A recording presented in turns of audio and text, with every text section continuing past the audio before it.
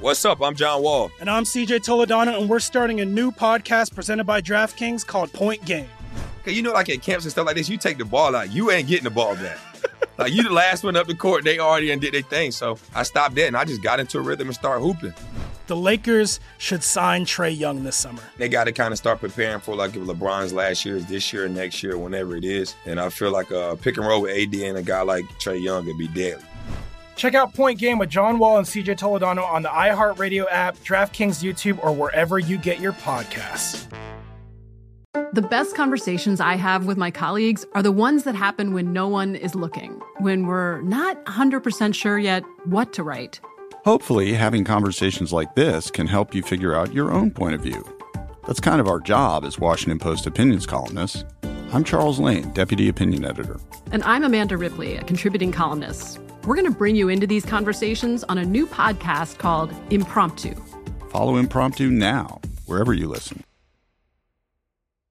Moments like my daughter telling me a new joke mean a lot to me. But after being diagnosed with metastatic breast cancer, or MBC, which is breast cancer that is spread to other parts of the body, they mean even more. I take Ibrance, palbociclib. Ibrance 125 milligram tablets with an aromatase inhibitor is for adults with HR-positive, HER2-negative MBC as the first hormonal-based therapy. Ask your doctor about Ibrance and visit Ibrance.com. Ibrance may cause low white blood cell counts that may lead to serious infections. Ibrance may cause severe inflammation of the lungs. Both of these can lead to death. Tell your doctor right away if you have new or worsening symptoms, including trouble breathing, shortness of breath, cough, or chest pain. Before taking Ibrance, tell your doctor if you have fever, chills, or other signs of infection, liver or kidney problems, are or plan to become pregnant, or are breastfeeding. Common side effects include low red blood cell and low platelet counts, infections, tiredness, nausea, sore mouth, abnormalities in liver blood tests, diarrhea, hair thinning or loss, vomiting, rash, and loss of appetite.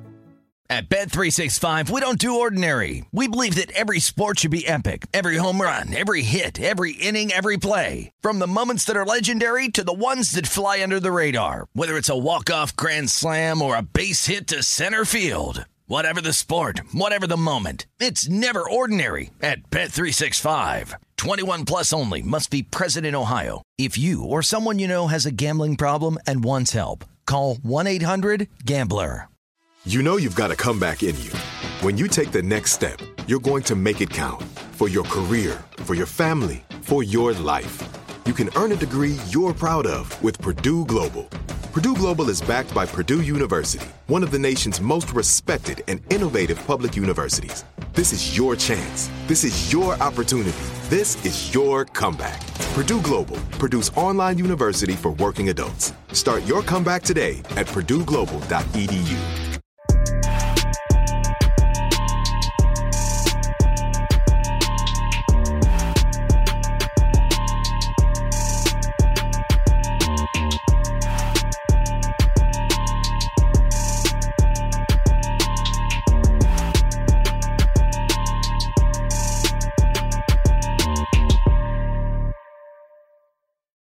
Welcome back to another edition of All the Smoke. Jack, it's been a good day, man. We've had some good guests, some great conversation. Great way to finish it. And we get to finish it off strong. Oh, your mic. Great way to finish it. Blame it on the weed, not his heart. That's right. We got a special guest, man, fresh off Coachella, someone we look up to, learn a lot from, and it's an honor to have him sit down on this couch with us, man. Killer Mike, welcome to the show, bro. I appreciate y'all, yes. Man. Don't let the boy take you too seriously. It's my birthday, 420, and I'm in celebration mode. Yeah, we got him a haircut in here. You know what I mean? We took care, and you came and got pampered. We want to take care of you, man. Make sure you have a good conversation. Yeah. Look forward to, man, what y'all did for me today. My goal is to take to every NBA arena, man. We have a swag shop. Okay. To the Hawks I know about it. Yeah. You know what I mean? And it's blossoming in State Farm Arena, but I want to be in all of them. I want to be in Dallas. Talk to us what that, explain to people who aren't familiar what that is. Well, usually, as a man, you go to a barbershop, that's the 1 hour a week it belongs to you. Right. Mm-hmm. If you are a hip woman, because a lot of women come in, get their eyebrows, get their face, that's the place where you ain't got to worry about arguing which points or who shoving it to not, because you coming in there, you running the floor. So barbershop's a special kind of culture. It really is a country club for working class men. And I thought that you should be shaved, washed, and groomed there. Total, So me and my wife started barbershop about 19 years ago near the Atlanta airport. It grew to Edgewood Avenue, which is like the bar district in Atlanta. got invited to go on State Farm. Now our aim is to make that 45 minutes to 1 hour a week you get just about you. Come in, listen to dope music, get a shot, get a straight razor, shaver, hot towel on your face. Yeah. You and your son come in, add to the culture. Next week, you might have a T-shirt with something you said on it. You know, do a profit share with you. Hell But yeah. it is meant for the people, by the people. There we and we're looking go. forward We to got a growing. violator. Yes, we got some cushions. And it's your people, too. So Yeah, just, he came with it. so He just, came the with rules, it. just so we Yeah, know. Oh, yeah, you got to hit If the your cushion. phone makes some noise, you got to do some cushions. 25 bars. We need 25. No, we'll give you 10 because you're a guest. But yeah, we're gonna he take hitting them too. No, we'll do it after. We gotta get on camera. We gotta do it after. But you good. Right, shouts out to Big Bell Low back there, man. But the shop is so successful, man. You know, I live in Atlanta. His shop's so successful that motherfuckers tried to vandalize it and tried to shut it down just because it was doing so much business and was appreciated so much by the community. They tried it. Well, I mean, it's like you grow and say, man, the devil stay busy. It's a young man, unfortunately, man, who's played with mental illness, and he just kind of cracked. He's kind of fixated on me and a couple other people, but you know, I just pray for him. But I really pray for him because the community didn't appreciate him. You know, and he's not as melanated as we are, so he kind of stand out in the crowd. Right. I wouldn't want that to happen to him. I feel that. We just mentioned you just came back from Coachella. Yeah. What was that experience like? Man, we haven't been for 3 years. We had been on pause. We when I say we, I'm in a rap group. Some people don't know. So it took me 10 years to become an overnight success. And I just say that because a lot of times as a player, you might go to a team you don't want to be with. But you build something in your team, it changes something in your character, it grow you that journey. Then you might pivot and get traded to someone else, so you might bring a championship there and change the culture there. My career was like that. I came out in a real big way with Outkast, and a lot of great things happened to me early. And then I chose to go the independent route. So about 2011, I met a guy named LP, a guy named Jason DeMarco put us together. He was at the Cartoon Network at the time, or Adult Swim. He put us in a room together. He just said, man, y'all should be working. And it turned out to be like putting Ice Cube in a room with Chuck D and the Bomb Squad, you know, with Chuck saying, you should work with the Bomb Squad. And me and L created an album called Rap Music. This is the 10th year that record came out. That record changed the trajectory of my career. You know, the year before that, I had a song called Ric Flair and Rolling Stone that was like top 50 songs of the year. And I was like, man, you got to keep pushing. That year, that album hit, and it hit in a way like, like this is another Killer Mike. It's not just a guy who is a protege of one of the greatest rap groups in the world. This is something new. Right after that, LP and I decided to do essentially what was a mixtape called Run the Jewels 1. Run the Jewels 1 put us in rooms where we were doing 300 to 500 people, but it was consistent.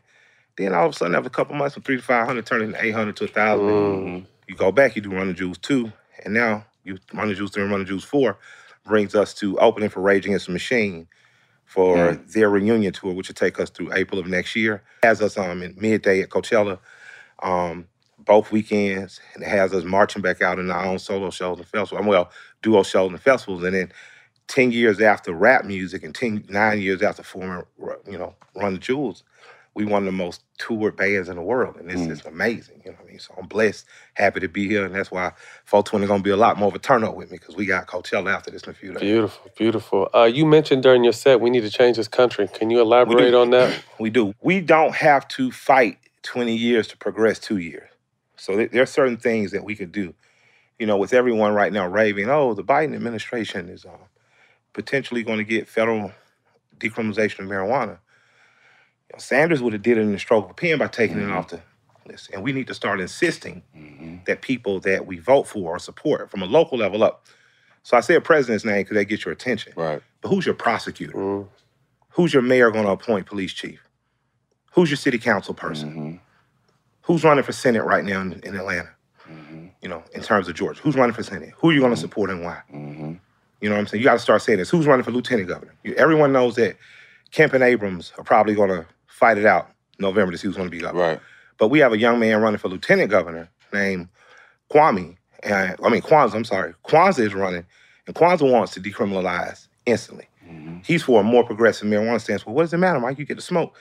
Anyway, you rich, ain't nobody tripping. Yeah, but more than smoke, country folks got land. Yeah. You might have 50 acres. You might have 100 acres. We might have 400 acres between us.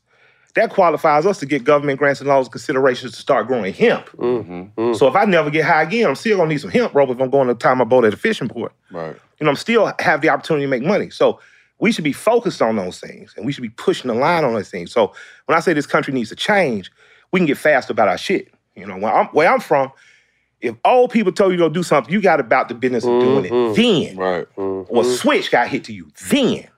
You might have to walk and get the switch. And what I'm saying to black folk is, and working class people, period, you need to start requiring the pace that your grandparents required of you when you were a child growing up in the South and mosquitoes bit you. And if you don't know what I'm talking about, call somebody country in there to you.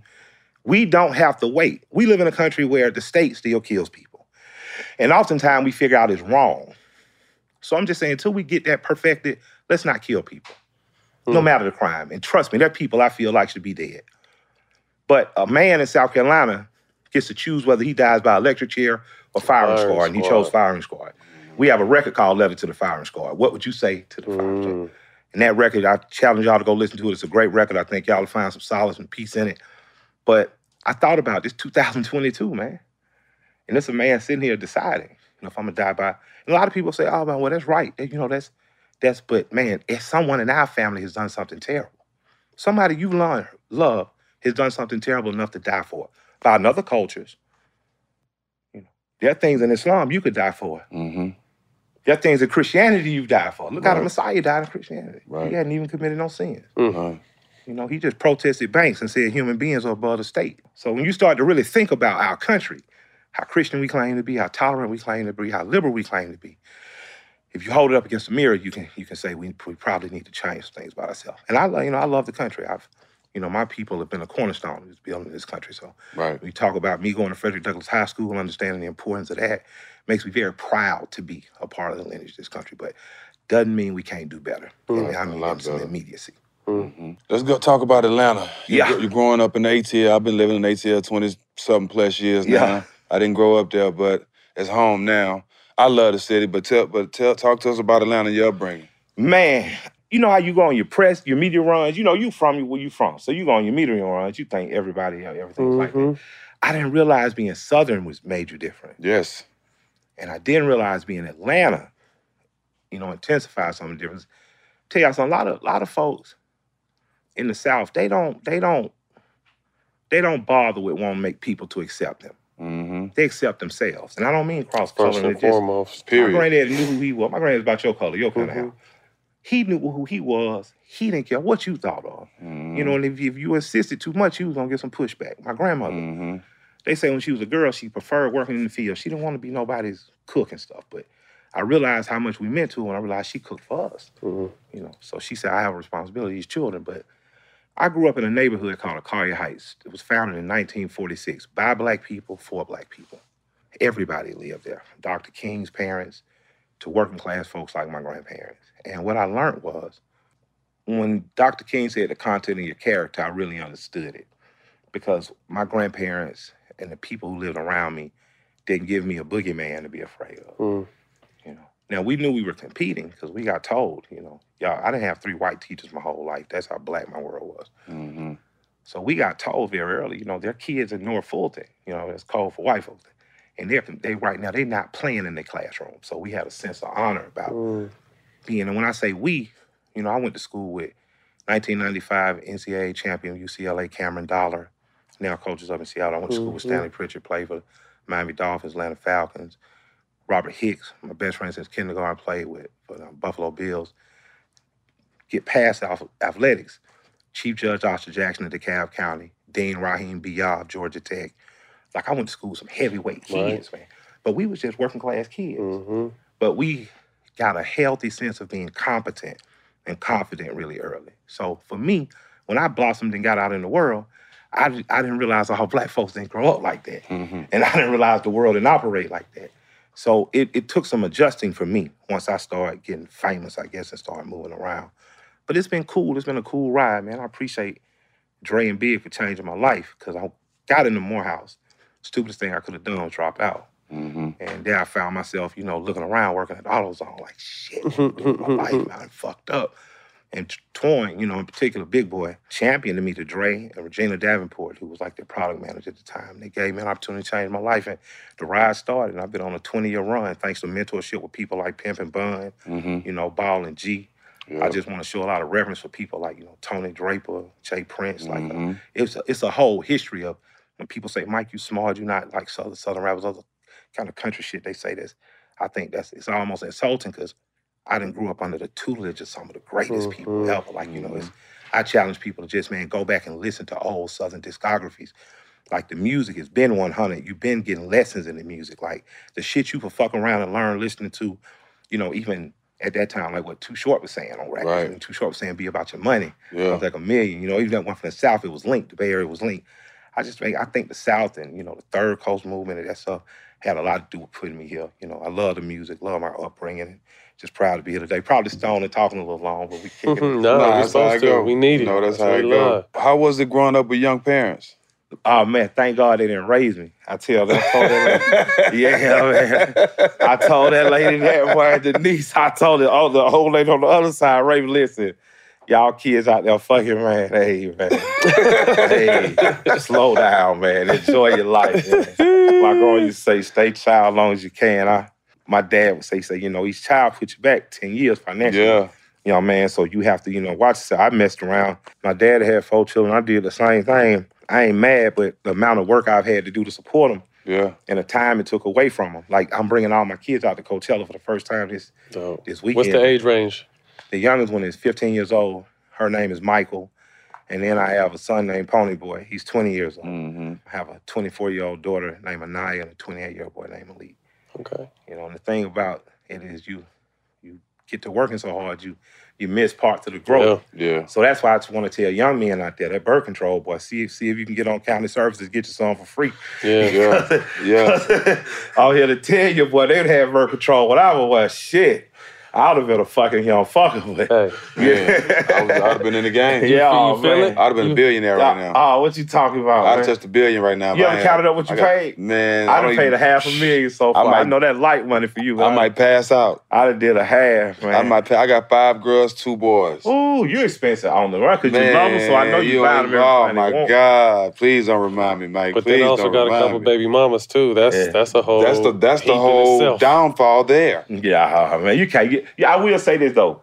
We understand the tactical advantage to the advantage when we be advantaging, you know no question. That's how we can. I told my daughter, her ex-boyfriend, I told him, I liked them both as kids, but you know as a child, you know, you don't never think it's gonna last. Well, you tell them it ain't gonna last. Yeah. Because you usually don't, but you're gonna remain friends.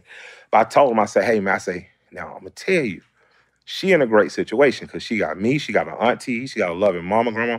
I say, you mess around and get her pregnant, she gonna be straight. I'm here to tell you now. Yeah. But she gonna get pissed because you got good health. And if y'all ain't together, she gonna go down there, she gonna put your ass on one of them things where they gonna tie you up. You know, I talked to her like a homeboy to homeboy. Yeah. You know, so thank God they didn't never do that. But you know, I tell my children, stay my child as long as you can. I don't before you have children. Because my parents were 16 and 19.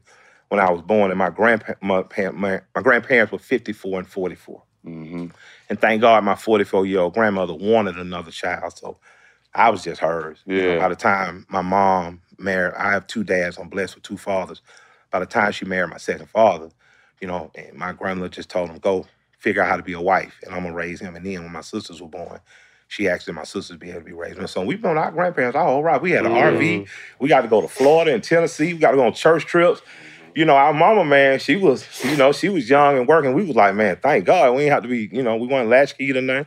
My grandfather asked my grandmother she was a nurse. This is a lot of women, I be hearing all the arguments online, but all my teachers were married to working class men. So all my teachers had degrees. Mm-hmm. But the men they were married to were plumbers and carpenters and locksmith owners and stuff. My grandmother was a nurse. My grandfather drove dump trucks, which was good money. You know, you're driving trucks and whatnot. But I just want to encourage us, you know, do that. Do some of that, you know, look outside your level or whatever the fuck that means. Because my grandmother could read, write. My grandfather was functionally illiterate and could count any money just spread on the table. So they balanced each other well. But I remember when he came to it, he said, hey, you know, and this is like, if you watch Snowfall, this is when the crack era was starting to explode. And she said, I want you here when the kids come out of school. I don't want you gone. And she did that until we were old enough to kind of see after ourselves. But I really kind of learned a lot from them, and I'm glad that I saw that because my parents were so young. My dad's gonna say, "Oh, y'all really was good at was fucking and fighting." That's what y'all did. You know what I'm saying? But my grandparents, I got a chance to see two people. Stable home. But beyond the stability, I got a chance to see people tease each other, disagree with each other, but love each other. Go to bed every night. Love each other. You know, love each other. And they were united. Yeah. You know, whatever you ask my grandfather, well, I'm going to talk to my wife about it first. Even if he had his mind made up, you know, and was just going to tell her, hey, this is what I decided. You were never going to get them, you know, ununified. And I've tried to model my own life and marriage after that. My wife might disagree some days, but I try my best. Yeah, we all try. When did music come into play? 9 years old. Fat Boys, Run DMC. Kool Rock Ski? No, well, you know, Kool Rock Ski. Come on, man. I'm talking about, man. Oh, man, I remember, man, I missed the Fat Boy. The human being. Come on, man. I saw Lil Me. I couldn't break dance. I couldn't figure out the backspin. I was like, fuck this shit. I ain't rerun. So I say, man, I could probably do that Kool Rock Ski, though. Yeah. But when I seen Run DMC, though, man, them black denim suits, which Run the Jewels we rock, them black denim suits and them chains, and they look like what I was liking outside, I was like, that's it. That was it. And just the whole Def Jam run with what they was able to do when they rolled out LL Cool J. Curtis Blow. Man, Curtis Blow and stuff I looked at like my mom's stuff. Yeah, right? okay. So like Salt and Pepper, Curtis Blow, Houdini. My mom she was a hustler. Like, so her and her homegirls, the fly girls. She listened to that. But when it came to like just that stuff that was the 808 was hitting, it was more aggressive. I was just like, man, it's me. And then when I heard 6 in the morning, I was like, this is somebody. Yeah. Like, 6 in the morning, police at my door. Fresh Adidas squeaking across the bathroom floor. Out my back windows where I make my skate. When I was like, what the fuck? Like, it was a movie. And NWA, of course. Ice-T. Ice-T. And then when I heard Cube, and then the greatest rapper of all time, Scarface. Yeah. When I heard Brad Jordan, my life changed. Like what he encompasses as an MC is so underappreciated. Facts. In terms of, he's had a career since 87 and never dropped a whack album. Never. Like, not even debatable. Yep. You know what I'm saying? When you arguing Scarface, you arguing Scarface against Scarface. I've argued with Scarface about what is his most classic album. We've argued over that. Like, he said, you know, one record. I'm like, nah, fuck that. You got this record. Brad be laughing like, how you gonna tell about my music? I'm like, because I'm a fan. But what he was able to do, I used to buy those tapes, me and my boy Mark, man, and Rico and Kim, just to listen to the J Prince intros 5 times before you let the rest of the tape play. Every album. The wisdom you was getting. You know what I'm saying? So as a kid, just hip-hop, at 9 years old, I got turned on to it. By the time I was 12, I turned out. It was what I was about. I was going to be a rapper. I was going to figure that out. Yeah, me being from Texas, too, I know how important Scarface is, not only to the rap culture, but to us. Yeah. You know, he definitely the god, you know, the golden part in Texas, I mean, as far as rapping. So many rappers that come up now to this day that's way younger than him. If you ask them who is the man in Houston, they all gonna praise one person. Jordan, man. You know what I'm saying? Brad Jordan. And you go to listen to all your the people you call your GOATs, have all nodded to him. Yeah. M is nodded to him. Dre and Big of Outkast nodded to him. Jay-Z is nodded to him. Like, man, the stuff him, Jay, and Beans did, like, I think that every generation should always be reminded to go back and listen to Brad. The same way you may know Coltrane, but you have to be reminded sometimes, go back and listen to that Love Supreme. So you really understand, like, what jazz can do. You know, go back and listen to some Thelonious Monk. Go back and remember that it's a culture. It's not just a moment. It's not just what's hot now. There's literally a culture. Boy Meets Girl, man. That record, my wife, me and her ride sometimes, and she plays it. Like, we ride sometimes. We ride in her Benz. We'll play some Sinatra. We'll play some Dean. You know, we'll play some Nat. We try to play some alternative stuff besides just what you hearing on radio or what even I'm doing. And she'll always, on the ride back, play that Boy Meets Girl, where it's essentially about a stripper and a deep web. We're talking about cocaine, heroin.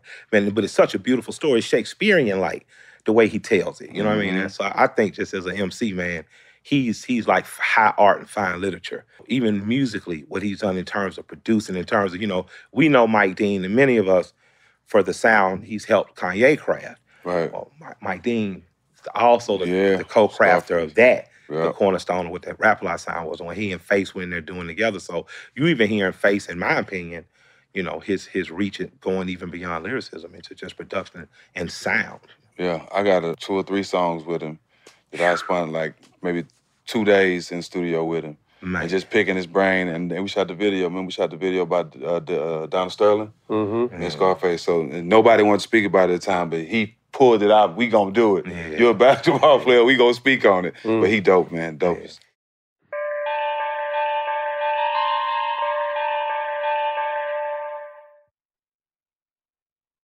What's up? I'm John Wall. And I'm CJ Toledano, and we're starting a new podcast presented by DraftKings called Point Game. We're now joined by 3-time NBA Sixth Man of the Year, elite bucket getter. Let's please welcome Jamal Crawford to Point Game. King of the Court one-on-one tournament. If they had it back in your prime, do you think you could have took it all?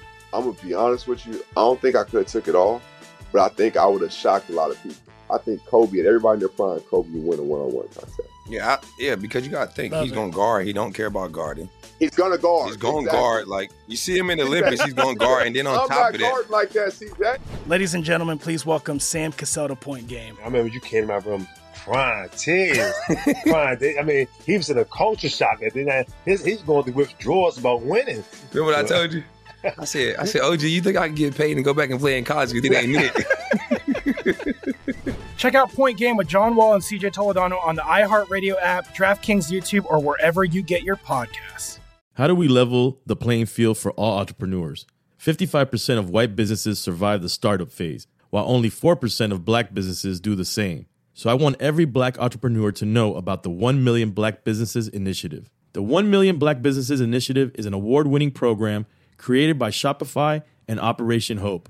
They're on a mission to start, grow, and scale 1 million black businesses by 2030, driving wealth creation for the black community. Out of 6 million employer-owned businesses in the U.S., only 2.3% have black ownership. This program gives black entrepreneurs tools and resources to level the playing field, from free business coaching to tailored training and an extended free Shopify trial.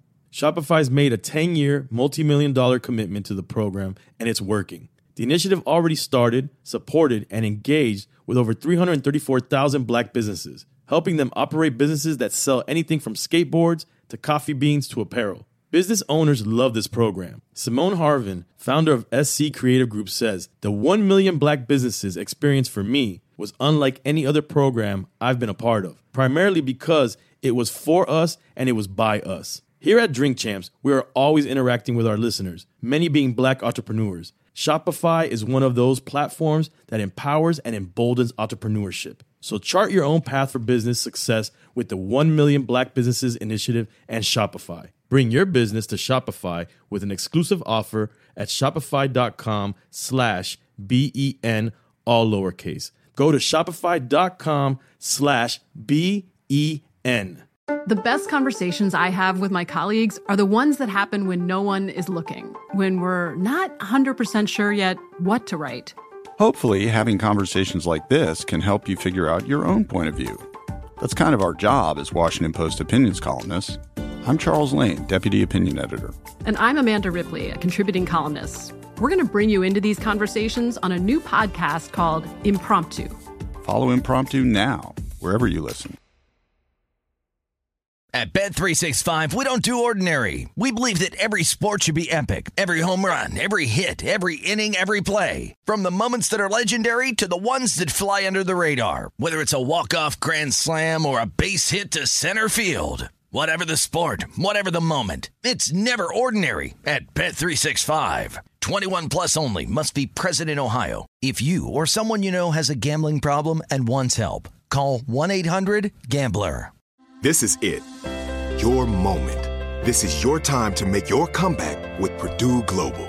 When you come back with a Purdue Global degree, you create opportunity for yourself, your family, and your future. It's a degree you can be proud of, a degree that employers will trust and respect. Purdue Global offers working adults like you over 175 flexible degree programs to meet your specific career goals. These include associate, bachelor's, master's, and doctoral degrees and certificates. Purdue Global degree programs range from nursing to business to communication and more. Whatever your interest, we have the degree that will move you forward. You have the knowledge, you have the experience. Now it's time to get credit for the work you've done and earn the recognition you deserve with Purdue Global, Purdue's online university for working adults. You know you're worth it. We do too. So don't wait another second to get the degree that will take your career to the next level. Start your comeback today at purdueglobal.edu. You touched on earlier about attending Morehouse. What was that experience like, and how come it didn't last that long? It was the most beautiful, beautiful, beautiful time in my life, man. Ambassador Andrew Young, former mayor of Atlanta, man, created a scholarship to me here, and all I had to do was read his autobiography and get inspired by it, and I did it, told him what I thought about it, and he and his former wife, his current wife is Carolyn, his former wife is the late Jean Charles Young, who taught my mother and mentored me and was just an amazing human being, as is Andy. They made sure I got in Morehouse. That and working my butt off and getting my grades up my final year of high school. And I met Nasilo Reddick there, who's half of the Beat Bullies, who produced Kryptonite, who introduced me to Big Boy. So I was supposed to be there. You know, I met friends I've had for life there. But I knew after the first year that I was like, this is not what I want to do. Not that I didn't want to graduate Morehouse, because I promised my grandmother I would, and I still am. But I was like, I don't want to be doing this now. I really want to be in the music industry. You know, there was so much opportunity growing in Atlanta at that time. You got Eric Sermon down there, Wu-Tang, fucking had a store down there, Too Short was living there. It was just, opportunity was everywhere. So I was like, man, I'd rather go about the business of figuring it out. Dumbest decision I could have made. I ended up getting a record deal the same year I would have graduated. You know what I mean? So I encourage you, brothers and sisters, if you're in there, just stick in there, you know? And if you can't get in there yet, just go to trade school, spend them 18 months in there, come out making top dollar and still go. You know what I'm saying? But I just, I really dropped the ball in making that decision. But, you know, I'm stubborn as shit. So once I made the decision, I wasn't going to quit. Stuck with it. Yeah, I wasn't going to let nobody tell my grandmama, I told you so. Now, so she got a chance to call all her friends and said, I told you so. And say, you see my baby, he got a Grammy, baby. He got you can come see it if you want to. Yeah. You know what I mean? That made me feel good. You know what I mean? Because I know she called some shit for that one from me. Yeah, definitely. First impression of Big Boy and Andre. Man, these niggas rich. Big had that Lexus, man. He had that Lexus. Dre had that goddamn run that on. I said, what Dre had? Dre had a Cadillac first. He had like a Land Cruiser or some shit. Them niggas was wearing them fucking Jordans. Like, niggas wasn't just wearing, these niggas rich, man. Like, god damn, these niggas rich. But, you know. They was getting to it. I really, man, I'm going to tell you what my thoughts are like. Dre was artsy as fuck. He was kind. He was humble. He was very intuitive. He was a good person in his intent. You know what I'm saying? But you could tell he was like an only child.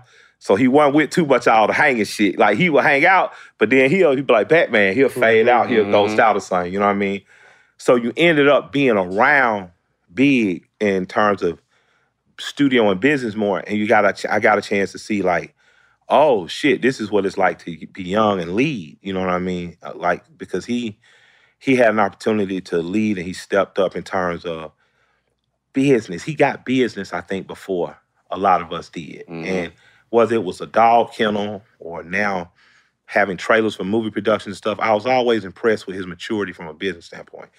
Both of them were geniuses, money, because Dre's mother, God bless her dead, Miss Sharon Benjamin, was just an incredible woman. And, you know, it took one mishap of some tax stuff, and they both tell the story of going on a run, getting that money up on, you know, and never, you know, falling in arrears of any type. And it was because Dre's mom was just a genius about making sure their business were taken care of. And I watched her to do that, and I watched Big mature into a hell of a businessman. So I've always been, it's like Jamal Mashburn. Like, a lot of people can play basketball. A lot of people made a lot of money.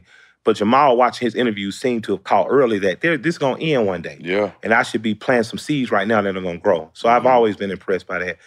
And from an artistic standpoint, just Outkast as a collective, man, I've always been impressed, and I've used it in terms of being a member of Run the Jewels with, don't let shit define you. Like, I remember Bun calling me, telling me one day, like, the beauty of what y'all boys have is it's undefinable. So do whatever the fuck y'all want to do. Y'all ain't got to be locked in the sound. And that's what I learned from watching Dre and Big together. And I got a chance to watch them together from A.T. Aliens forward. Yeah. And seeing the way they worked, it's just been amazing. And I'm like everybody else. Like, I want to see Outkast tour like the Rolling Stones for the next 30, 40 years or so. I want to be able to take my kids to an Outkast concert. You think that'll happen? I pray. You know, all you can do is as a fan. Hope they did it for us a few years ago. So, you know, maybe again. Big not just doing dogs. He got owls now. Yeah, he got owls. I think he got tigers. He got like $80,000 French bulldogs. Like, Yeah, like let's see, seeing ahead of the curve around the corner is an understatement. Yeah, especially with them dogs. Yeah, $80,000 dog, man. I pay $80,000, they better have a motor. Yeah. You know what I'm saying? Yeah. And gold teeth. Yeah, for real.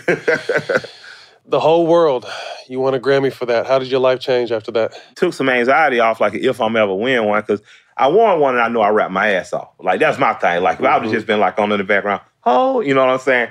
Nah, I rap. I stood up. Folding up my motherfucking verse. Yeah. I was in the game, so but I want more, man. I think Run the Jewels deserve. So that's my focus now. Like, as Run the Jewels, you know, as Killer Mike, what am I gonna do? But that decision to stay in the studio that night showed me anything's possible when you're willing to work. Everybody else went to the strip club, I think. I think everybody else was hanging out, and Big was like, you might want to hang around and see about getting on this one, because I think somebody else was scheduled to get on it.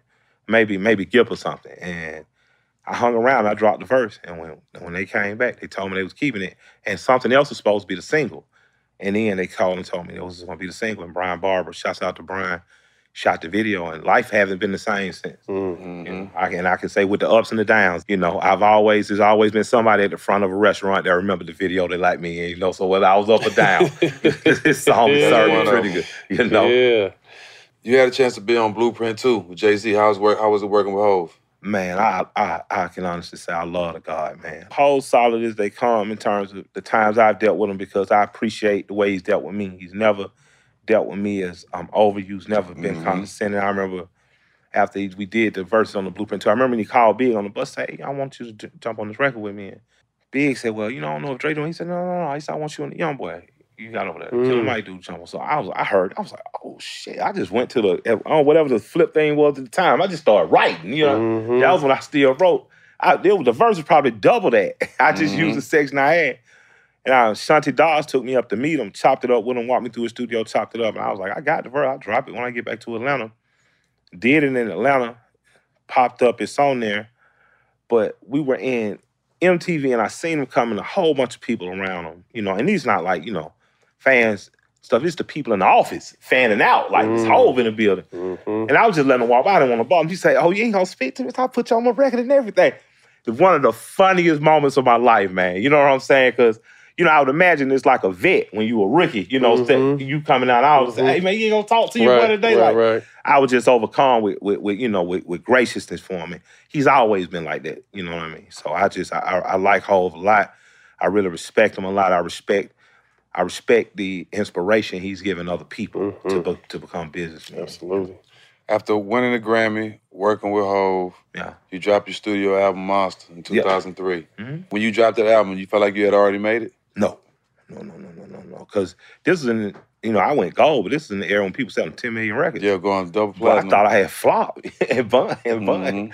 That's when a guy named David at Columbia Records told me about the profit and loss sheets, showed me where I had actually profited. And Bun hit me and said, that's a good thing. You don't want to be in the loss section or the label to handle you this way. So Bun really walked me through a few years of trying to indecisiveness. Do I want to stay on a major label? Do I want to? So by the time it came around, I think Virgin made an offer when Jermaine was over there. I walked away from the offer. I think they was offering me like a $120,000 advance and a charger at the time or something, right? And I think I pressed the line on them about the charge. Like, shit, y'all ought to get a nigga a car too. You know what I mean? The lean with it boy got a car, you know what I'm saying? I was just trying shit. I was like, I seen the other nigga. But they did it, but I really didn't want the deal. And I remember Bear coming to me every day, like, Mike, man, they offering you, like, you know, they put another 30 or 40 on what they was offering you. And I was like, I just didn't want it. And I was like, I think I'd do better doing it this other way. Now, I didn't know the other way was going to turn into the Iliad. Right. She was a fucking Greek, fucking Iliad, you know, just...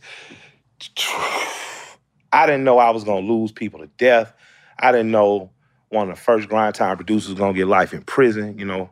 I didn't know that friends was going to show themselves to be foes. I didn't know I was going to lose, you know, I'd fall out with my friends who had changed my life with a record deal and take years to me. I didn't know all that. But I can say coming out the other side, getting the opportunity to repair those friendships, getting the opportunity to grow as a leader, to grow beyond what you think a boss is, to really bet on myself and win, and to have the pleasure of telling, one of my trusted attorneys and my friend who says, man, I couldn't believe you walked away from 120 grand. And saying, yeah, that's about what I get on a date now. And him just giggling. I'm like, so I turned away from a show. And him being proud and saying, I'm glad you had the fortitude to do it, because it's scary, man. Yeah. You know, it's scary. And it's not all, you know, I'm not one to say the labels are bad, because I heard Gunna say something incredibly intelligent, man.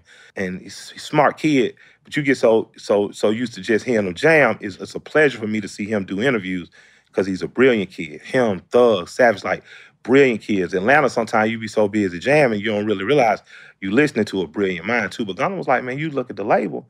When he was talking to LeBron, he's like, you look at it like a partnership. They're taking a risk on you too. And now the artists have gotten more savvy in terms of getting their masters back and things of that nature. Now lawyers are bullying up for that. But when LeBron say, you know, you come to rookie, you take the rookie contract, say, but after them 3 years, you make them dump. You bring the dump truck. And that's to take a certain type of confidence in yourself. Yeah. You know, and I had that confidence. Again, I didn't know it was going to take the years it took. But man, I wouldn't trade it because of the wisdom I gained. Right. And on the other side, the person and the human being I am is much more stable with what I have than I would have been at that time. Where did your love for music come from? Who did you idolize? Cute, Face, in terms of who I wanted to be. Yeah. You know, Roxanne Shante. In terms of my love for music, though, that just come from being Southern. My grandmother would take us to these small little Pentecostal churches. They ain't got no air conditioning, hot as all can be. But the rhythm section, the same rhythm section. The same rhythm section that was playing in the club the night before, you know. The same folks that's playing at the gambling house. Your grandfather got you at with the shot house. So I fell in love with blues and gospel first, because that's what I heard, because that's what they played. And then I fell in love past blues and gospel. I started listening like big band, jazz, things of that nature.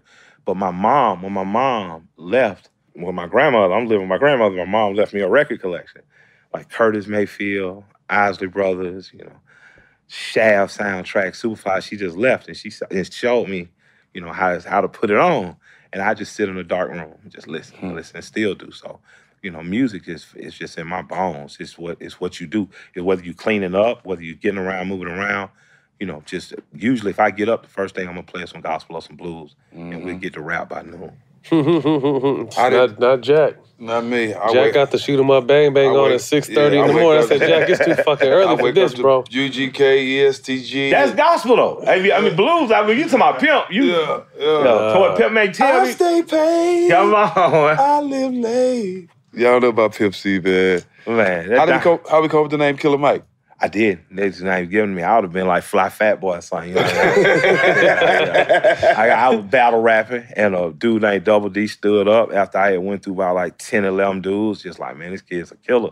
Say Mike's a killer. And then next week I came. Killer Mike. All the New York dudes called me Killer or Killer Mike. And that was it. That's what I've been ever since. I figure I earned it, so you might as well keep it. Yeah. Yeah. That's hard. It's not, who was Double D?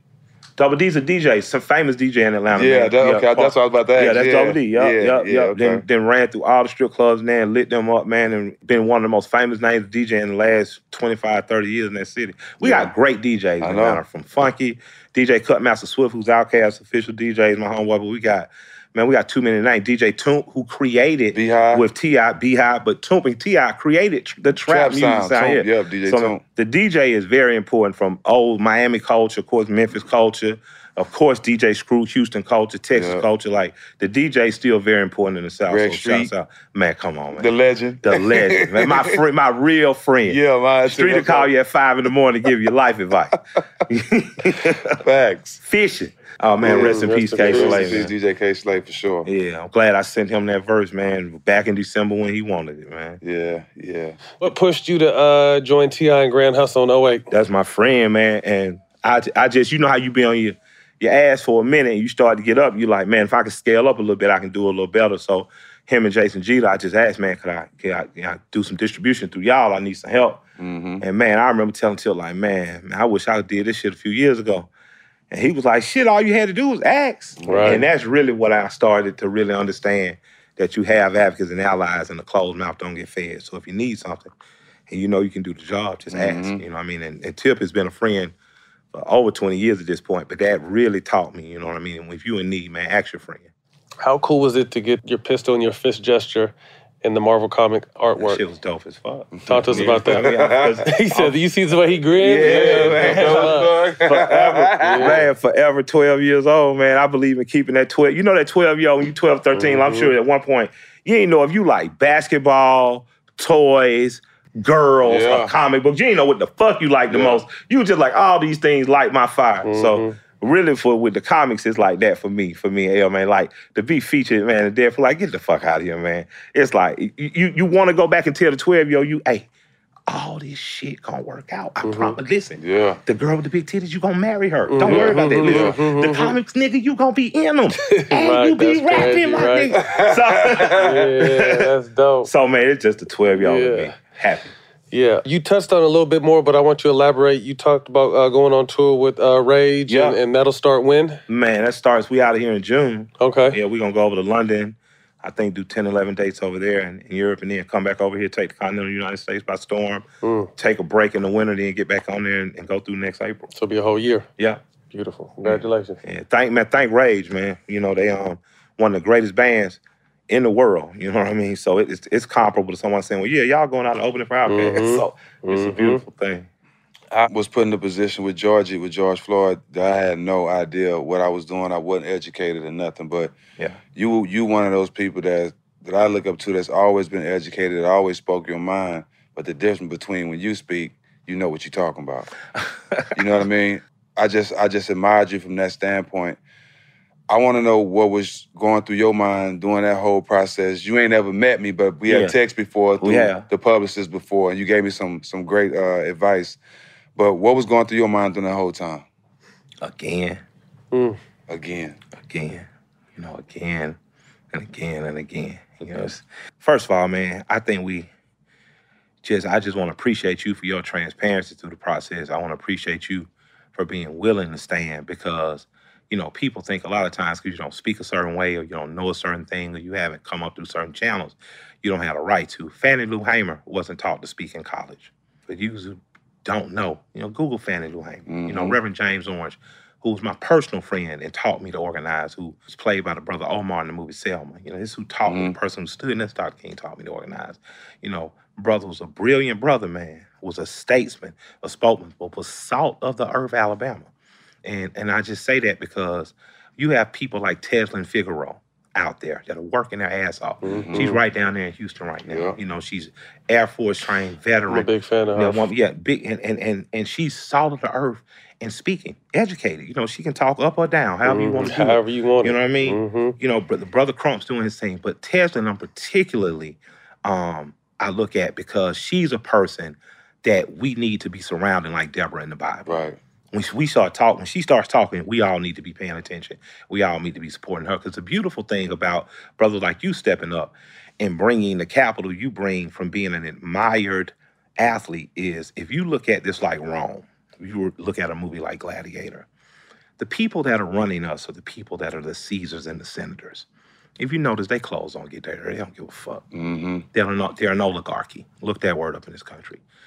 We are the people in the stands cheering for you guys on the behalf of whatever nation state. Kill them, we're in Texas. Kill them, we're in Georgia. Who runs the Southeast Conference, all that shit. But oftentimes, the oligarchy of that class tries to get us to forget your individuality. You're just supposed to be beast and a member of a team that I'm cheering for blood for. But what you do, what Jim Brown did, you know, what athletes do when they do this, is they stand up and they bring the attention and focus to what needs to be focused on. And then what we have to do is what they did in the 60s, what they did as far back as Rome, and what we should be doing now is after we say our truth, that this is wrong, something must be done about it, pass that motherfucker like a no-look to people like Tesla. Because she has the facts, she has the stats, she has the numbers, and she's gonna nail their motherfucking ass to the cross with you. Because that's what organizing is. You are a mobilizer. You're supposed to be there. Your heart and conscience told you to be there, and you're doing the exact same thing that Dr. King did when he had become so big. He couldn't be there on a weekly meeting every week. That's what SNCC was doing. That's what Stokely Carmichael, John Lewis was doing. King was going around rallying, making sure bread was getting bread for the bread basket, making sure that numbers were up in other places. Still organizing, but his part of it was the mobilization of getting people there. And that's what your presence does. That's what your voice does. And that's why we need more athletes to be properly informed by the people who do the work first. So get informed by your Teslans, get informed by your organizations that are doing the work. Then we know what our points are to say, us as athletes and entertainers, we say that, and then we pass that ball like a no-look to the people who are supposed to be leading the way. Yeah. So I think you did an amazing job. Like, and I've always wanted to tell you that too. I appreciate it. You know, you don't know, you brought a seriousness to it that didn't allow people throughout the South to bullshit, and people paid attention. You know, and I say that because where we've seen that a lot more. Than people, you know. That means a lot, bro. Cause like Bun sent me some important words. He sent me a text before I went to Minnesota. And he was like, "Everything you've been through built you for this moment." And he wasn't just talking about Port Arthur. He was talking about the brawl. Everything. So just to hear that from guys like y'all who I look up to, it mean a lot. Absolutely. Well, y'all well done, man. And everybody, y'all follow Teslin Figaro. And she's dope. Yeah, she don't take no shit. Don't say no stupid shit to her. She'll clown you. Yeah. She on there. She knows what she's talking about. Y'all need to get on here. Y'all have on here? No, we haven't yet. Y'all got to get y'all. She was on the Ghetto Boys podcast. Yeah, she's dope. Yeah, I follow on Instagram. You say you feel like you have to be politically active. Yeah. Why you say that? Cause hey man, politics affect me. I pay a lot of taxes. Yeah. Don't we pay about half of what we making taxes? Yeah. So y'all already, the athletes makes $100 million. You're like, that nigga bring home 50. 47. Before you start talking about child support, alimony. Like, so because my money pays for the suits. So I want to know what the fuck is going on. Yeah. And I mean that on a very local level. You know, the best news I woke up to last week was to see the mayor of Andre Dickens, who's from my neighborhood. There really was a groundswell that brought me over to support him. Brothers like Zach, who got the restaurant Local Green down there. You know, my man Fahamo Paku, famous artist down there, both friends, was like, check this guy out. Already knew him and loved him as a city council person. Got down with him. I was with Kasim at first. Kasim got knocked out of the primaries, got behind Andre. We got Andre in there. One of the first things he was doing was taking care of parks and filling potholes. Yep. Like you don't know what that means to a neighborhood that really came out and for years had been a quiet, peaceful neighborhood. All of a sudden, potholes standing up. Your grandmother's mad. Your young cousin with the rims mad. But he started to fulfill the promise. You know, he started, and that's a very little thing, but he said he was going to do it. To some people, that's big, though. That's a big thing, and he did it. You know, when I look at our Republican governor, who appointed a Democrat over a committee that is specifically in charge of making sure that people who are getting out of prison have basic minimum needs so they're not increasing the recidivism rate. That program comes directly out of a black Democratic judge named Asha Jackson, who went to school with me, superior judge in DeKalb County. That young woman created a program to direct people out of jail and through a system over 9 to 12 months that put them back on a course for a solid life. Got picked up statewide because a Republican saw the value in it and appointed another black woman. You get what I'm saying? So for me, it's pragmatic. Because locally, you just making deals. You trying to make it work, but make sure the community gets something out of it. So for me, all politics is local. It's sexy to argue over who the president was and who you think is racist and all that chump-ass shit. But I'm from the South. We've dealt with a lot of racists. You know, Lyndon Baines Johnson was a Dixiecrat. But in the South, I believe... return on that local level. Yeah, exactly. I believe that locally, that some things can be done that are going to make places like Jackson, Mississippi, Birmingham, Alabama, Tampa, Florida. When you start, Jackson, Mississippi, and Jacksonville, Florida, I think you can start seeing those places get more progressive and to become more equitable in terms of money. And I don't mean giving nobody no money. I mean giving us contracts. You know, if I own 10 tractor trailers, I can own 100 tractor trailers. And if I can own 100 tractor trailers, I can get the government contract to move oranges up and down Florida's coast. And why shouldn't it be one of us? Right. We done was labeled on the farms picking them. Our fathers taught us how to drive a truck. All we have to do is be organized enough to have a collective to say, now, if we make up this percentage of Florida, then these percentage of trucks should be higher by us. In Georgia, it'd be 35%. You know, we get less than 2% of the statewide contracts in Georgia now. In my lifetime, I'd like to see that move to somewhere between 7.5% and 10%. 2%, wow. Yeah. But we got to target those things too. Right. You know, I put up something on my Instagram last week. It was a brick and mortar class. All the students in it were white. So that means we should be bringing back brick and mortar classes. We should be bringing back carpentry classes and mechanical drafting to schools named after Booker T. Washington, for schools named after Frederick Douglass, for schools named after C.L. Harper. We have to start thinking that intent. When they talk about building infrastructure, they're talking about building highways. They're talking about refurbishing curbs. They're talking about building roads. Your sons, and I'm talking to black people right now, can do this work. Lil Junior may not make the pros, but his strong ass can lay some concrete. And he gonna get paid $100,000 or better for doing it. He gonna still be able to buy you that car. He gonna be able to take care of them children he make because he look like he dressing like a dope boy even though he going to job. He's gonna be able to have a stable woman and house and marry that girl he had them kids by. But he's only gonna do it if we start making sure these boys are in trade school as early as 16 years old.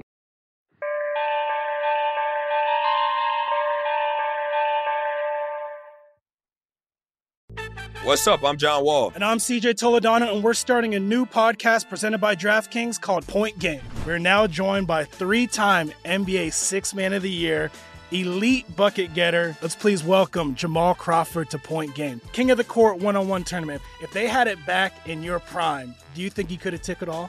I'm going to be honest with you. I don't think I could have took it all, but I think I would have shocked a lot of people.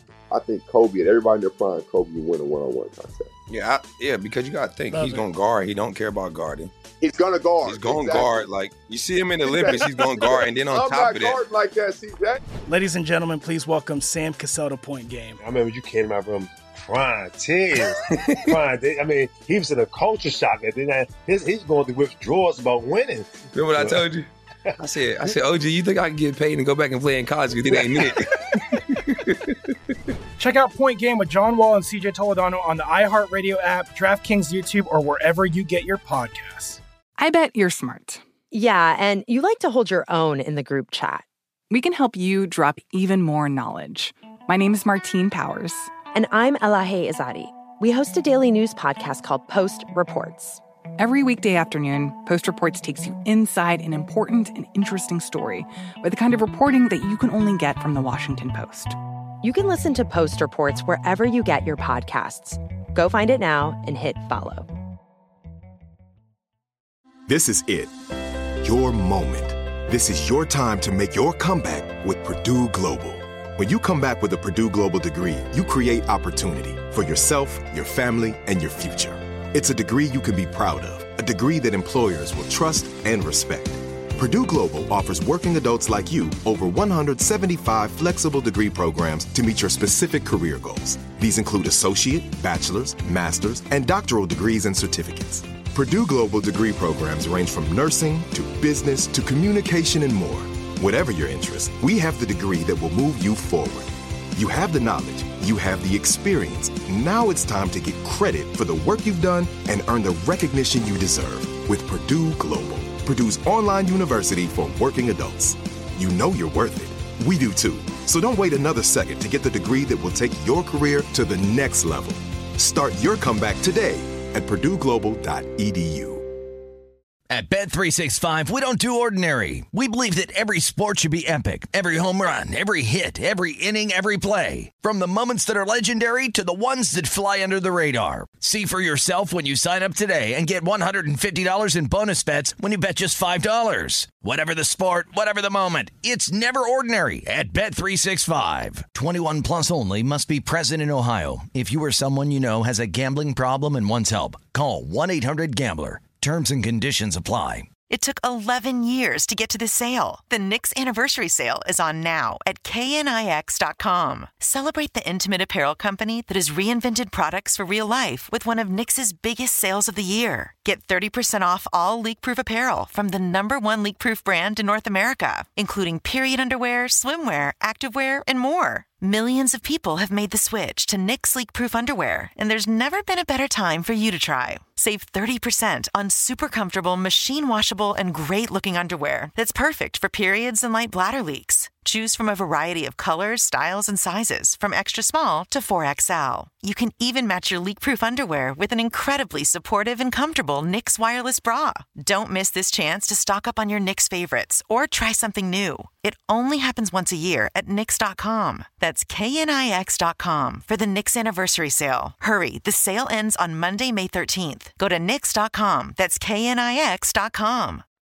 I noticed the other day, I follow a guy named Mr. Checkpoint and always film the police. Good dude, man. Talk to us a little bit about that, because he was so proud when he had you. He posted what you said about him on his Instagram. Started following this little crazy white boy out of California. Crazy. He's crazy as shit, and I mean that in the best way. Yeah. And I think maybe his aunt or his grand-aunt or grandmother would feed the meters when he was younger. So someone taught him justice early. citizens, no matter what you think of your politicians, the government, it is always the government against you to some degree. Well, Mike, what do you mean by that? The government ain't doing that. Anytime you get a speeding ticket and they just say, well, we're going to charge you or pay you for that, that's not about saving lives and making you slow down. That's about adding additional taxes to your life, in my opinion. If we know you got to park to go in a state building, if I got to park to go see to my county commissioner, why do I have to pay? Right. I already pay taxes. Right. And if you set up a punitive system that makes me have to pay $100 or $25 even because I didn't feed it with $2, you're making $23 off my mistake. So someone in his life was a justice warrior, and he has turned into one of epic proportions. He does everything from feed parking meters to ask policemen why they don't have their video cameras on. He's a beast. Police have having to literally come up with counter ways. And this is me, sitting here just like amazed that he's been able to cause this much rowdiness with just a camera phone, but showing people how unjust the law can be. And well, not even just the police, the rules. Because a lot of times cops don't want to. Cops just got the right to smoke weed in some place. I think New Jersey. Yeah. A lot of cops didn't feel like locking niggas up. But you got to make that quota to keep your job. You got to make that quota to keep your job. So for me, I see a lot of times it's less about the individual in the uniform and what the power the uniform grants you. The state should fear the people and not the other way around. And right now, we got that turned around, especially in communities that look like that. Shout out Mr. Checkpoint and always film the police. Check him out, man. Yeah, we shout him out from the stage, man. Shout out he's a good little dude. 2020, you, Ryan Glover, and former mayor Andrew Young founded Greenwood. Greenwood, yeah. A banking system. Talk to us how that thought came about and where you guys currently are with the process. Yeah, I want to hear about this. Well, the cards are rolled out. So if you signed up, your card's going to be coming soon. Please use it. But in the fintech world, everything is coming here. Our kids listen to music here. My kids, PayPal, Cash App, and other fintech things. So Greenwood was a part of Tulsa, Oklahoma, where free blacks went. They built a thriving community themselves, and it was destroyed and encouraged the destruction by local municipalities and government. And it was this bank, in the spirit of doing for self, created a platform where working class folks, be you Black, Latino, poor and working class white people, it gives you an opportunity to have a real banking system in your hand, to have a real bank account. It's federally insured. It gives you an opportunity to build credit. It gives you an opportunity. They're going to roll out a loan system soon. And what it did was Andy went to India, and he got a chance to see, instead of getting paid in paper, women get a card to be paid on. Whereas if they were cashing for paper, they would have punitive things, check cashing places, 20% you get charged. These women, because of the money they saved, were able to start saving silks, saving fabrics, making garments, just creating extra income for themselves and lifting themselves out of the dirt and wretched poverty. And this can happen here. If check cashing places aren't literally swiping and taking, you have an opportunity to save, to put away money. You have an opportunity as a single mother, a young father, the head of a family, to start to build your credit, to start to look toward ownership versus rental. So I just wanted to be a part of something that actually helped our people, help themselves. Because you can't save and charity us out of the hole we're in. There has to be some real economic interest and viability. That's why I believe in things like reparations. What will they be? When do we get them? I don't know. But until then, what I do know is you can reparate yourself by spending less than you earn, by focusing on by ownership, by not having children before you're ready, by furthering your education, be that college or trade school, and by partnering with other people so that you're not taking all the financial risk yourself. And that's just common sense, working class shit. Switching gears, do you keep up with the NBA? Yeah, I like it, but I've been on the run, man. We've been rehearsing. I like my guys. I like the Hawks. How you feel about Trey and the Hawks right now? Man, I like Trey a lot. I like Collins a lot as well. Think they gonna get out of this series? If we don't get out of this series, we're gonna come out wiser and come back stronger. You know, I think that we're gonna become a better defensive team in the next couple of years. I think that Atlanta hasn't had a true superstar since Dominique. But I also would like to say, man, I want to tip my hat to a lot of old Hawks from, Jamal just got out of there. You know what I'm saying? Like, man, Joe was amazing. You know what I'm saying? Josh, amazing. Atlanta and Hawks. So we've had a lot of people of good integrity. Trey's something special. It's crazy. He can throw that thing over from anywhere. He just needs a little help. Yep, I agree. We mess around and get the right small forward, 2 guard, and it's gonna go stupid. In so you do know you do know what you're talking about. There. Yeah. I don't just get high and rap. Yeah. you said Kobe's your favorite player. You have any Kobe stories? Okay, so Tip called me. He said, "Hey," I said, "What's up?" He said, "Fat boy, I'm in the studio. Kobe up here. Come meet him." I was like, "Hell yeah, let's do it." Because everybody who know me know, like I really loved Kobe. You know what I mean? Really.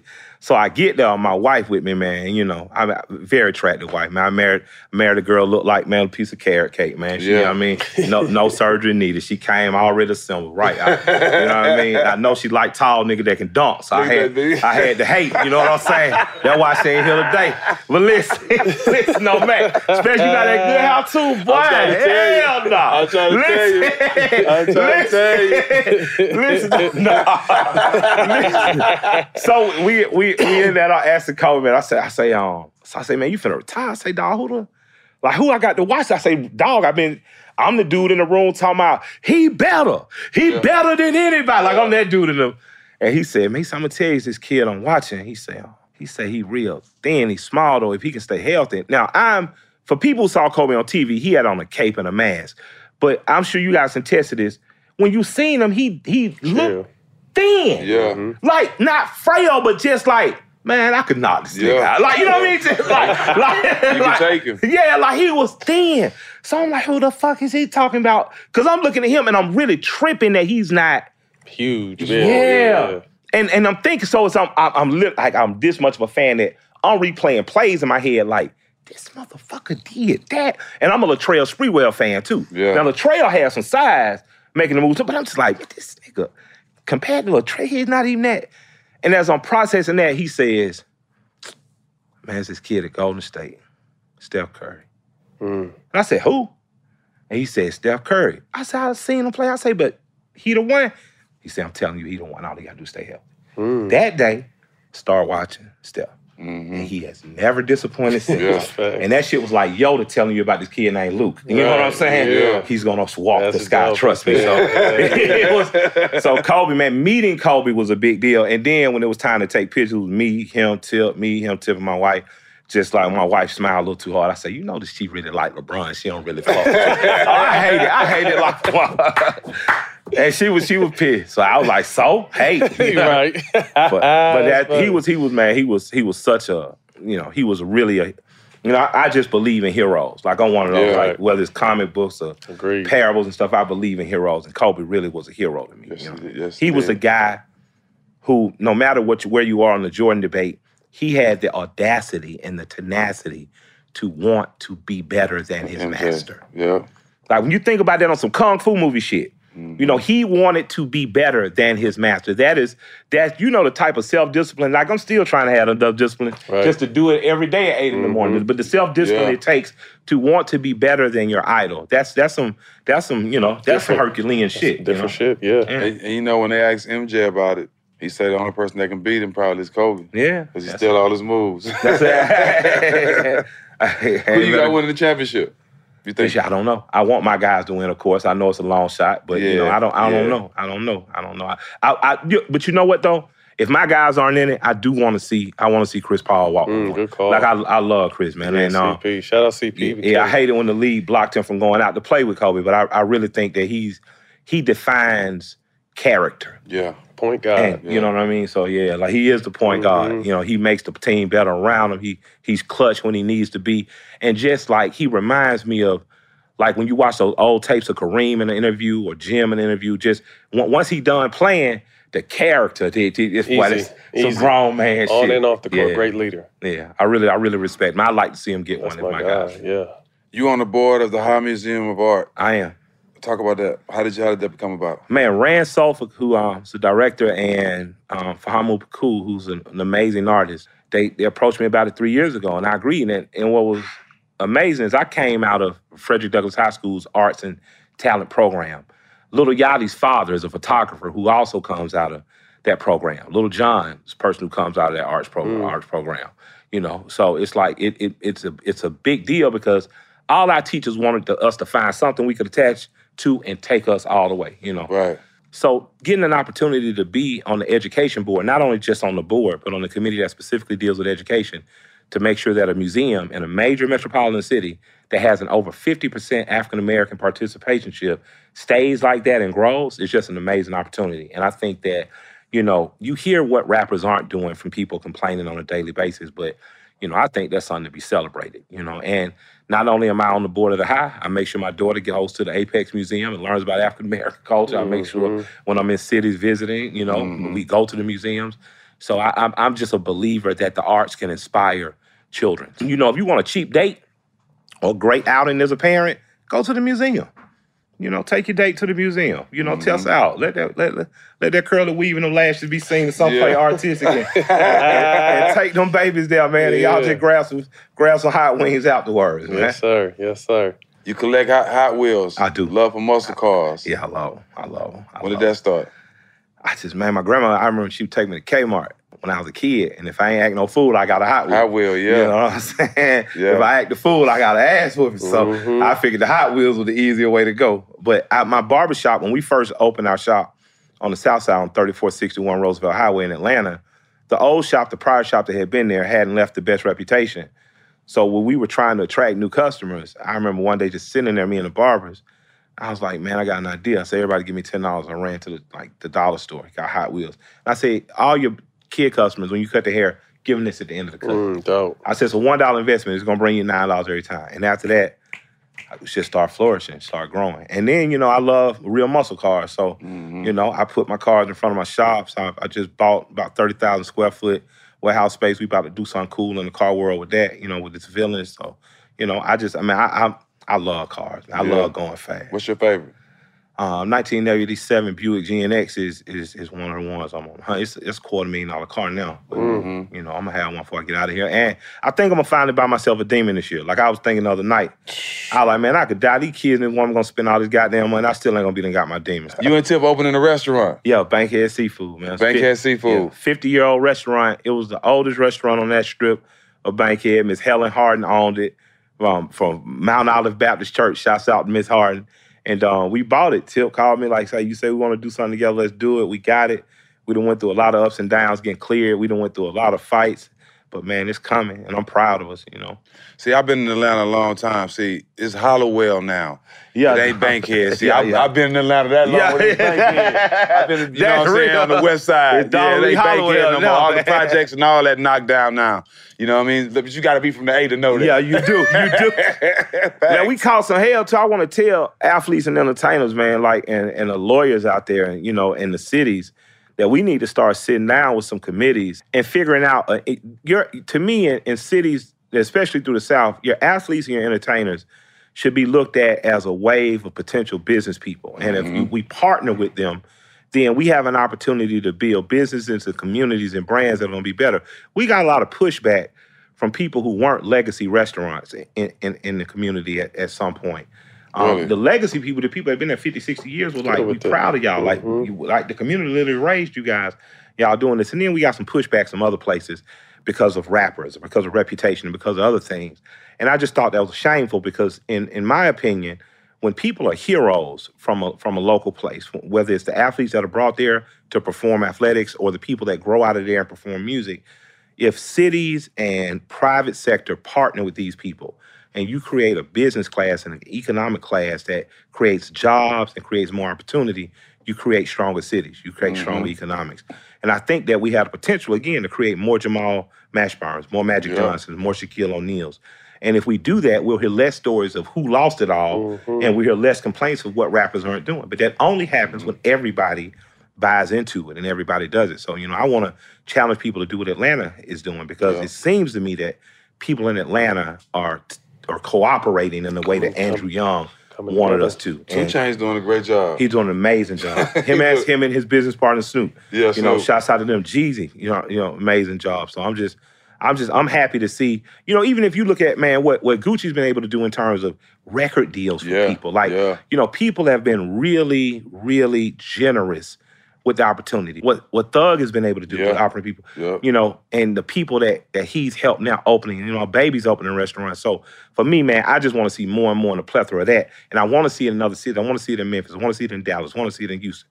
I want to see it in Austin. I want to see it in places so that there's a whole new 50-year economy that's created around it. Like, people see this side of the camera, it's 3 people talking who entertain y'all. But on the other side of this camera, there are dozens of people that make it go round, that are making this happen. So that's a bigger economy. And I think that when this country understands, especially when the African-American community is strong economically, the entire country is strong economically. That's to me, that's our Achilles heel. And like you said, it's getting better, but we never learned to do this. We've always been for fighting for ourselves and surviving. So it's never thought to come together. Together, we're so much stronger. So much stronger. But they got to do it, like you said, they got to do it in the hometowns like where we from. Because perfect example, Bun in Houston. They show Bun the love in Houston that Port Arthur should be showing him. You know what I'm saying? For what he do. You know what I'm saying? And I think that's why people go elsewhere, because they get more love and appreciation from other places than where they come from. But it's amazing because it comes back because Bun he inspired you. Yeah. You inspiring someone. Yeah. The legacy continues. You know, if you don't have Big Boy, one half of Outkast from Savannah, do you get Camouflage? Do you get a growing, music scene in Savannah then? So for me, man, I just say, man, if you escape in small towns, in your mind, don't forget to go back and glean some inspiration. Don't forget that. Like, Edgerrin James is one of my heroes forever because he has never left. He's always planted and inspired. Whether it was he talked about the activity center he started. 3 guys who play in the pros now came through that center. You know, man, come on, man. That's his own private YMCA. You know what I mean? That's a beautiful thing. What Uncle Luke has been able to do with football in South Florida. Yeah. Forget what he did. You know, we often forget what we did rather in terms of protecting our First Amendment rights in the 90s. But the amount of young men whose life he's touched through athletics and just, and with athletics, you had to be doing good in school, just making sure credible young men fit to marry are going out. What Snoop has been able to do. So I just applaud us, man. And I think the more we grow, because we only been free 60 years. I only had 60 years of freedom, so when you think about it, that's not a very long time. That's not long. So don't be too hard on ourselves. Let's support the things that we know are gonna grow, like Viola. And let's keep pushing. Shouts out to Al. Definitely. Man, we appreciate your time. We got quick hitters. First thing to come to mind, let us know, but I'm gonna let you start. Okay. If you could be remembered by any bar or lyric that you ever dropped, what would it be? I would say the first verse of Untitled, you are witnessing elegance in the form of a black elephant, smoking white rhino on terraces. Will I die slain like my king by a terrorist? Will my woman be Coretta, take my name and cherish it? Or will she Jackie O, drop the Kennedy, remarry it? My sister say it's necessary on some Cleopatra shit. I tend to agree because the thought is so disparaging. My grandmother says no, never that is sacrilege. Then I say, no, I tend to agree because the thought is so disparaging. The Lord give a load, you got to carry it like Mary did. That's why I'm giving honor to all these baby mamas. It takes a woman's womb to make a Christ a Dalai Lama. The world might take that child, turn that child into a monster. The world might take that child, turn that child into a monster. The Lord will take a monster and fashion him a saint. I present you Malcolm X for those that saying that he can't, saying that he won't, when I know he will. But you usually don't know it's you until you being killed. For real. That was my thoughts of what I thought Dr. King would be thinking as he laid that down. That's tough. I'm going to put you on the spot right here. You guys have your own unique sound out there in Atlanta. Who is your Mount Rushmore of Atlanta artists? Oh boy, it'll be 100 people on there. We ain't just putting 4 heads, man. The whole mountain gonna look like a big super face. But I will say I'm honored to be on the cover of that Slam magazine. But they put us on there like a basketball team. They had me down there looking like a power forward. I got a weight loss goal now. Young Barkley. Including your body of work, one album you can listen to from top to bottom, no skips. Excluding my body of work? Yep. Oh, man. Any and every Scarface album. I'm going to go with my favorite Scarface album is The Fix. He always says that. I argue with him. Mine is, I would say, man, Made is potentially mine. Yeah, Made. One quote you live by. Man, do what you want to do because you're going to wake up dead one day. Do what you want to do because you're going to wake up dead one day. Man, that's solid. 5 dinner guests, dead or alive?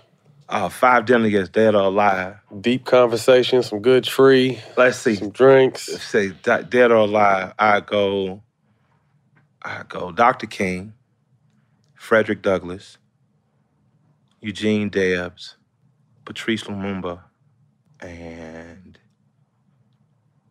Zora Neale Hurston. 3 women at the table, Well, Zora was the only one, but I think she's just tough as shit. We'd all be mostly listening to her. And she wrote like a Floridian, so I just love to hear her talk country. Last question. If you could see one guest on All the Smoke on the show, who would it be? But before you answer, you have to help us get your answer on the show. Oh, man, I just called Joe Rogan and tell him he need to do y'all show. Yeah, we need to do his too. We need that. He's about to call him right now. Joe Rogan. Come on with it, Joe Rogan. I'll see if he'll answer. Let's see. We can't turn that down. Don't get no ready to kill him. Mike pick up the phone. Oh, yeah, Joe Rogan. Yeah, let me call him right quick. Let me see. I got to see. I mean, he might be working. Tell Joe we Joe Rogan, the sports podcast. You know what I mean? Shit. Let's see you, Joe. Come on here and smoke a joint with us. Talk about when he said nigga. Oh, man. Joe done killed us, man. Working. Damn, Joe. So I can ask him. But I'll ask Joe. I'd love to see y'all talk to Joe. So I can ask him if you say nigga or nigger. Which one did you say? Don't do that to Joe. Joe done apologize. Hey, listen. I want to say this for I'm gone. I be tripping because white folks ain't got we used to be taught that the term cracker came from a whip cracker that black people made up, but we didn't make that up. Real white folks made up nigga and cracker. When I say real white folks, see, a lot of folks, if you know about Atlanta, you know about Cabbagetown. Mm-hmm. Cabbagetown, they gentrified before they gentrified in the black neighborhoods. Cabbagetown was all white neighborhoods, all poor working class white folks. And the mills would bring them up and use them, pay them in meal money, overcharge them at the store. That means they didn't pay them in American money. They paid them like a food stamp. So the first people to get gentrified and pushed out the city weren't even black. They was white, but they was poor. They put them out in 95, 96, pushed them further down to Clayton County, places like that. But the term cracker comes from the master class in the South. These real white folks, the folks that was related to the folks they was breaking away from. Mm-hmm. So the people that first took the 13 colonies and shit, a lot of them was cousins to royalty and shit. They just weren't high enough on the royalty ladder. So they were still getting shitted on, so they just found them another land to take. They like, we far enough away from a military standpoint. Y'all got to cross this ocean. We got more sniper rifles because we armed. Fuck y'all. You know what I mean? We took it. Mm-hmm. But crackers was a term given to those people who weren't cosmopolitan. They weren't very learned. They were gypsy-esque life moved around. So white folks named y'all crackers. The same white folks that named us niggas. And the thing they had in common is they used cheap and free labor from niggas and crackers. Mm. And because niggas and crackers been fighting so long from everywhere to South Mississippi, East Alabama, West Georgia, niggas and crackers predominantly have stayed poor. In places like Mississippi, places like Alabama. And now the federal government and local municipalities fight over slave labor to see who's going to cut the grass for free. Because niggas and crackers still fighting against one another, but we both doing that, fighting for the people that named us both. And that's the real white folk, or what they would call the planter class. So that's just for y'all niggas and crackers to know something. I love y'all. Y'all have a good day. Man, that's a wrap, man. Thank y'all so Killer much, Mike, man. We appreciate y'all man. so much, man. You can catch this on Showtime Basketball, YouTube, and the iHeart platform, Black Effects, man. We'll see y'all next week.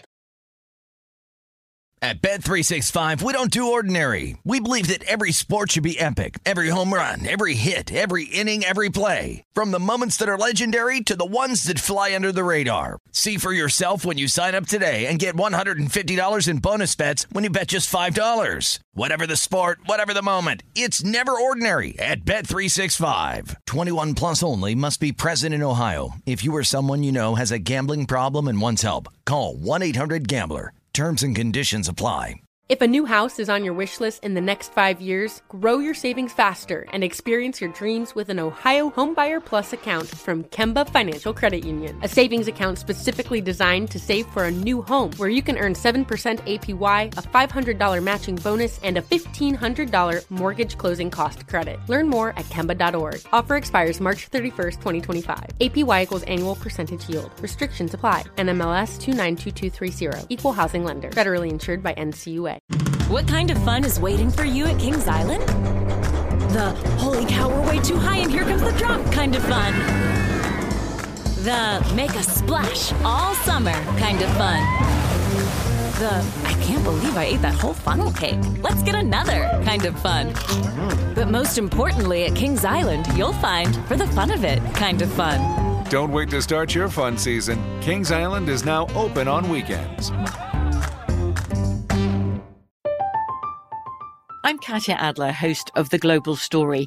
Over the last 25 years, I've covered conflicts in the Middle East, political and economic crises in Europe, drug cartels in Mexico. Now I'm covering the stories behind the news all over the world in conversation with those who break it. Join me Monday to Friday to find out what's happening, why, and what it all means. Follow The Global Story from the BBC wherever you listen to podcasts. It's time for today's Lucky Land horoscope with Victoria Cash.